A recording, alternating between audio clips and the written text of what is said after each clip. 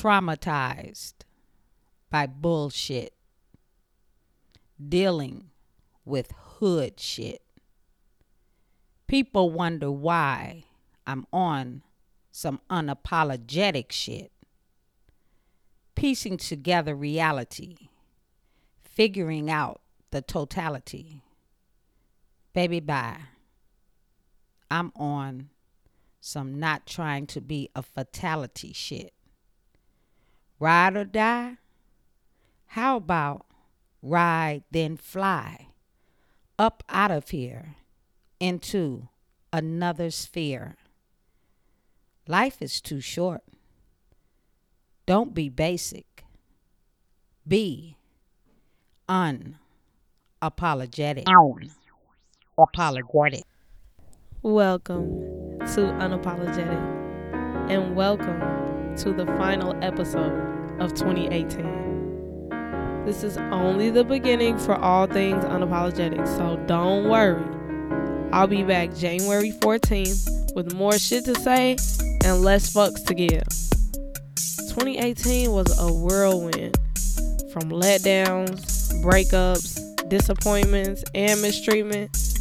I thought the dust would never fucking settle. But by the grace of God and the love and support of all of you, I came out victorious.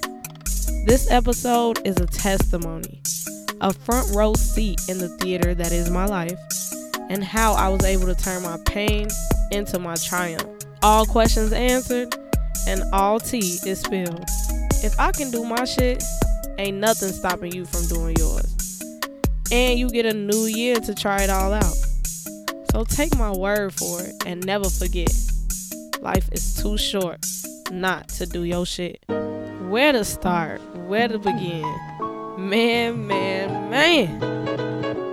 I've been feeling the void of creativity for quite a while after graduating from Shy Arts.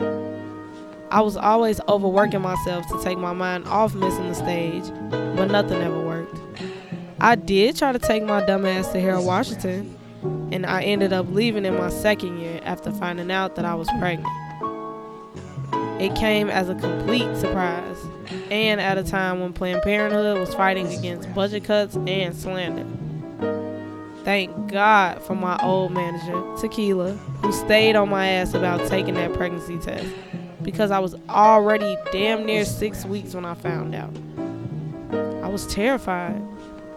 My mom couldn't know, and I had to think of something fast so that I could go back to working my 2 jobs and return to school. Busting my ass per usual, I decided that an abortion was the only option, and with the help of my amazing big brother, I was able to face this shit head on. He was at every appointment and even had to bring his work to the waiting room while I underwent the procedure. My child's father was truly one of the loves of my life, but we'd outgrown each other. I was ready to move and start living like the grown-ass woman I already thought I was, and he just wasn't ready then. We fought it out and tried everything we could to make it work, but it was over, and we both had to accept it. The loss of the baby hit me like a ton of bricks. Everywhere I went, motherfuckers was constantly talking about babies and abortion, and I just couldn't fucking take it no more. I became very depressed. I stopped going out. I was crying every day, and I knew something had to be done. I had to prove to myself and my baby that I made this choice solely because I wanted to be my absolute best. I still believe that I could have been just as great with my baby girl and I walking hand in hand. But I know in my heart that a life of struggle and strife is not one for my child. So, I started my search for apartments. My mama was sick of me, and I was about sick of her ass, so I picked a date and vowed to stick with it.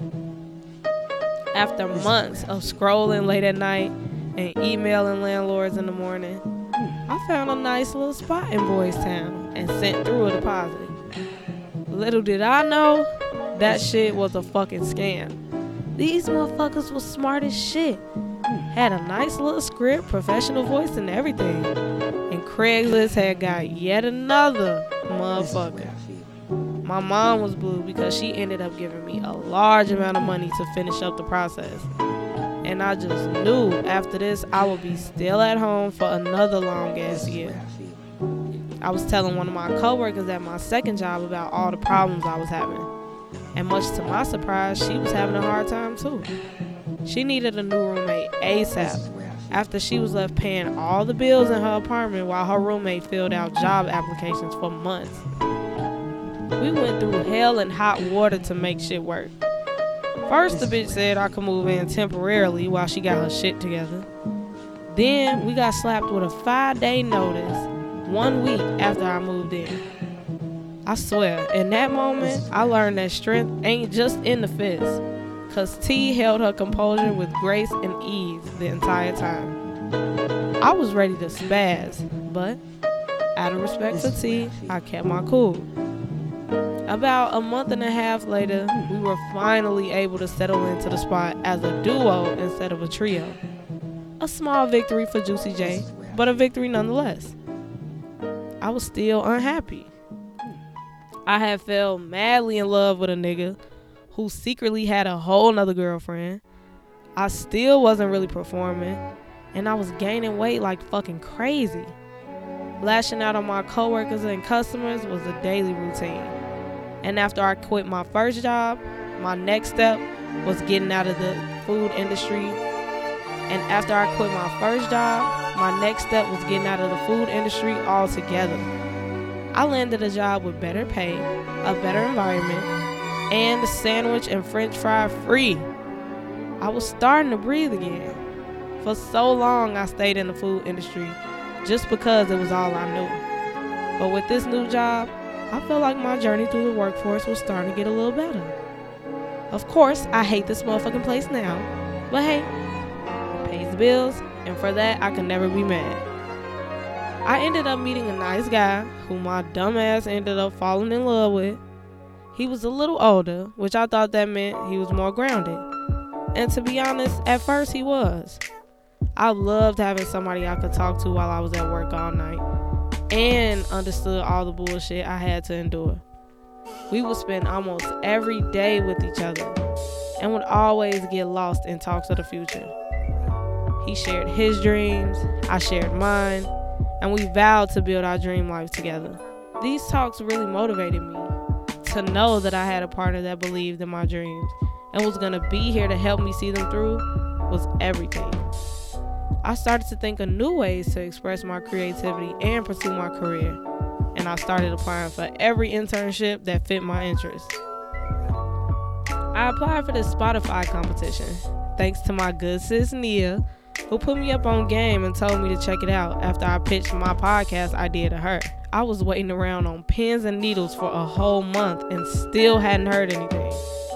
I reached out via email and through a Twitter DM, where I finally received my rejection letter. I was hurt, I was embarrassed, and I was fucking pissed that them hoes sent me a DM on Twitter instead of an email. Like, the damn nerve of y'all. But after many a pep talk from my mommy and my man, I decided that I still wanted to launch my show anyway. Fuck that competition. They was finna miss out on the next big thing. I started writing pilot episodes, drafting up names for the show, and pricing out all the equipment costs. I met my bomb-ass graphic designer and business partner, JP, at work. And without him, I would have never been able to truly bring my vision to life. My man was a huge driving force too, because I knew the closer I got to changing my circumstances, the closer I got to bettering ours. He was the first nigga though that I ever dated with a kid, and I was so fucking worried about what kinds of shit came with his life. Baby mama drama, stares at his family functions. But one thing that made everything better was seeing that sweet little girl smile. She was impossible not to fall in love with. A smarty pants girly girl who loved her dolls just as much as I did when I was her age. Her dad, though, became a little less dreamy and a lot more stagnant. Because of that, we began to fight a lot, and y'all know I love to argue. I was trying to assume the role of a step-parent on the weekends, a businesswoman on and off the clock, and still somehow managed to be a decent friend who could still pop out from time to time. It got hard to juggle it all, especially while being in love, cause you make your partner's troubles your own, even when they don't need to be. We kept getting very fucking close to breaking up, until one day he called it quits through a text, as y'all heard on episode 4, Ships. I was mad as fuck, y'all, like big mad. Not only was he my man, but he was my closest friend. I had alienated myself from my friends so much that once I did start to have a little free time, it got harder to catch up to them. Did nobody wait on me to come back around and bring my ass outside? Motherfuckers got their own lives to live. I was just lonely. I wanted to get out and stretch my legs, but he also made me feel like my thirst for traveling and desire for social interactions was one for little ass kids who can't sit still and save their money quietly. I was too fucking broke anyway, so I went back inside my application hut to seek the opportunity.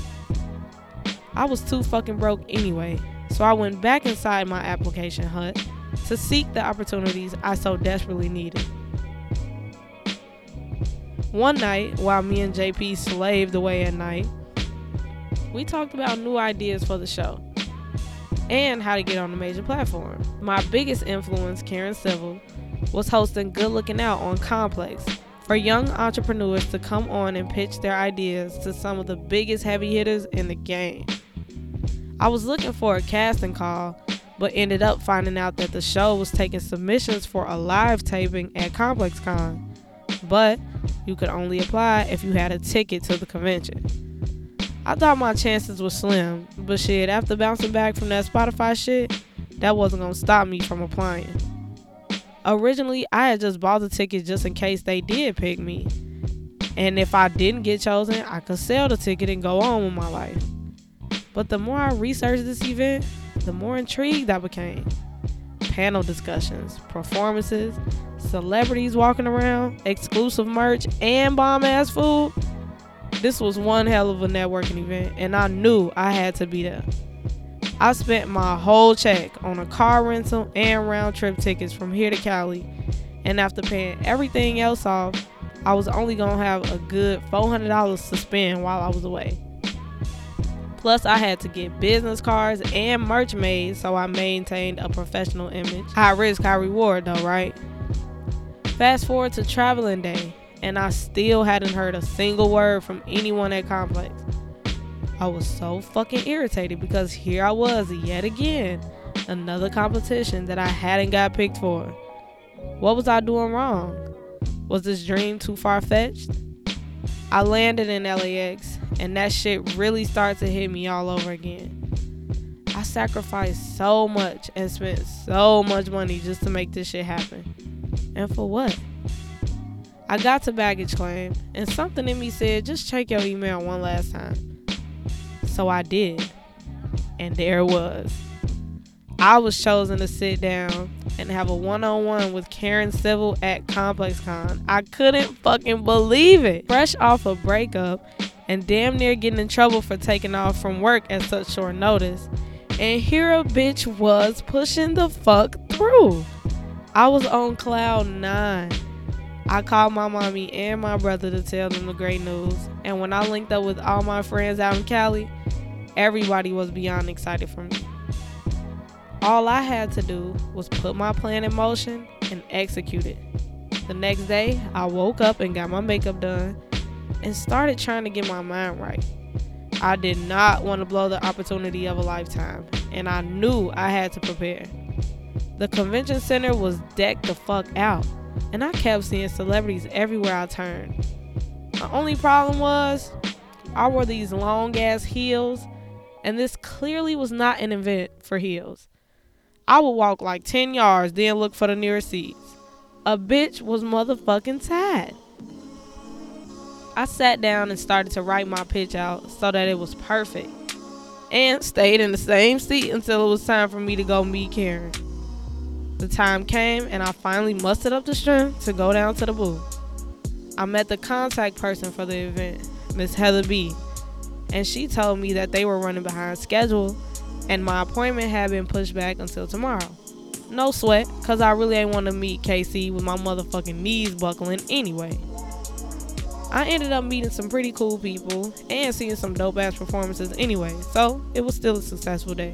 The next day came and I arrived at my makeup appointment on time. Traffic in LA is full as hell, and I was low-key getting sick of driving. At least I had on my ones though, so a bitch could function normally. I made it to Complex Con with just enough time to see a panel with my bae Issa Rae, Lena Waithe, Karina Evans, Nadeska from Everyday Struggle, and Yara Shahidi from Blackish. They each shared their stories on what motivated them to keep going and gave helpful advice on staying focused.